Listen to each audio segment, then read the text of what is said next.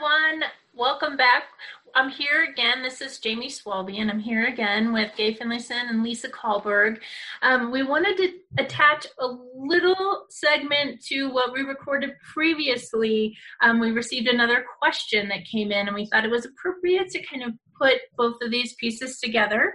Our question that we had that I would love the help of Gay and Lisa with is, I'm finding I absolutely cannot work from home. What can I do?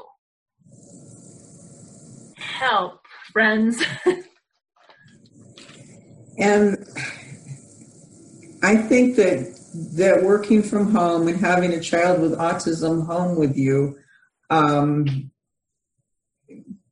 be an impossible situation. So whoever said help, I think that there's more people than just that one person who is finding that. I do know that in the last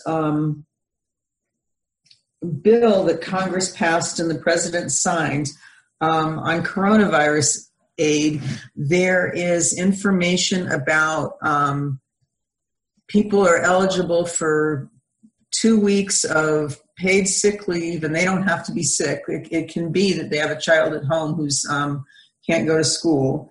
And then they have another 2 weeks that they can take, I believe, at 2/3 pay. And then if you need extended leave, there's 10 additional weeks that are available at 2/3 pay.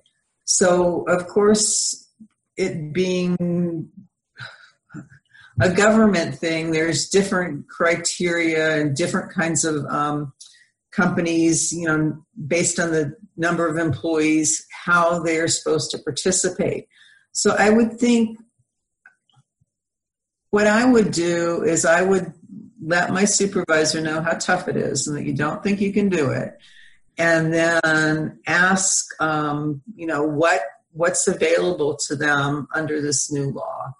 And the supervisor will probably have to go to the HR and find out.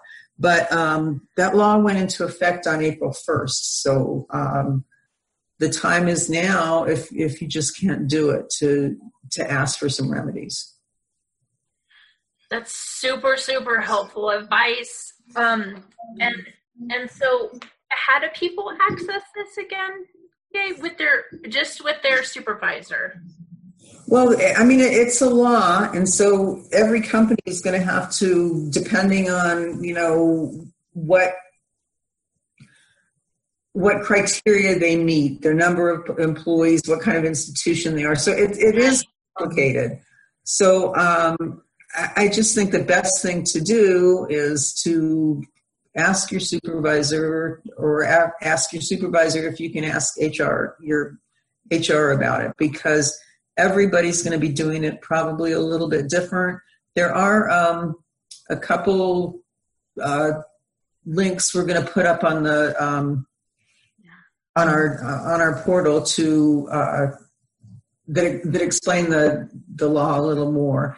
And then, I mean, if you're in a situation, and this isn't the situation that this person described, but that you get laid off during this time, we're going to also post the New Mexico Workforce Solution so you can file for unemployment as soon as possible.